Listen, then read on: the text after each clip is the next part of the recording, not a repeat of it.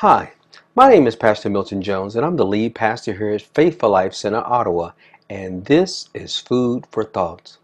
Last time we talked about what do you do when different tests, trials, and tribulations come upon you. The answer to that question is you count it all joy. Count it all joy. Why? Because you know that the trying of your faith works up power on the inside of you that enables you to be able to endure all things. Why is it that you're able to count it all joy?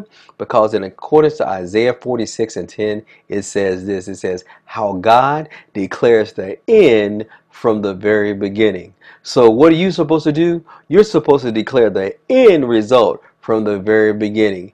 If you get a report that you have that the doctor has diagnosed you with sickness and disease, your response is, I'm counting it all joy because in accordance to Isaiah 53:5, I declare that by Jesus' stripes I'm healed.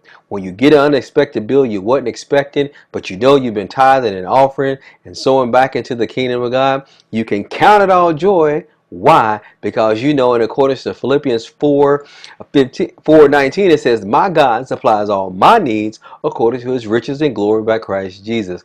What am I saying to you? You can count it all joy because you know that the trying of your faith is working up power. And what are you going to do as a result of knowing that it's working up power? You're going to declare the end from the very beginning. Why? Because when you declare the end from the beginning, you put things into motion that you know not of. Glory be to God.